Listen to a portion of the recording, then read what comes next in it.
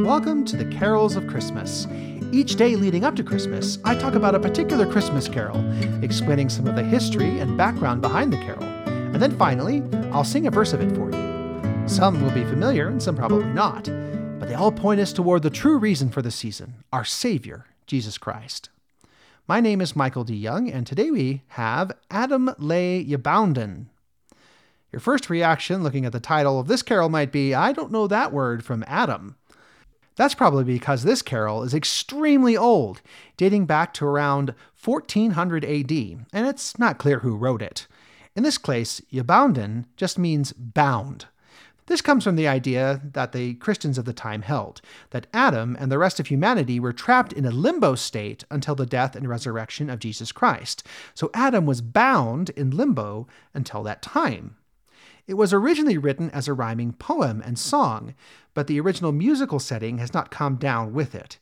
It talks about the story of Adam and Eve in Genesis, and how the coming of Jesus Christ will make everything right again. It includes a little Latin with the phrase Deo gratias, which means thanks be to God. The original poem is written in an older form of English, which might be a little hard to get through. Adam lay ybounden, bounden in a bond.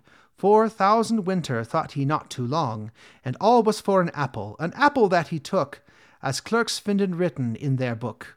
No had he the apple taken ben, ne had he never Our Lady I been heaven queen.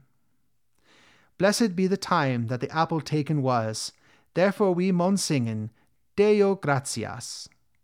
Several people have tried making a more modern version of the same text, including a translation by Michael R. Birch. So as I sing it, go ahead and listen to see how that's a little different than the original Old English version.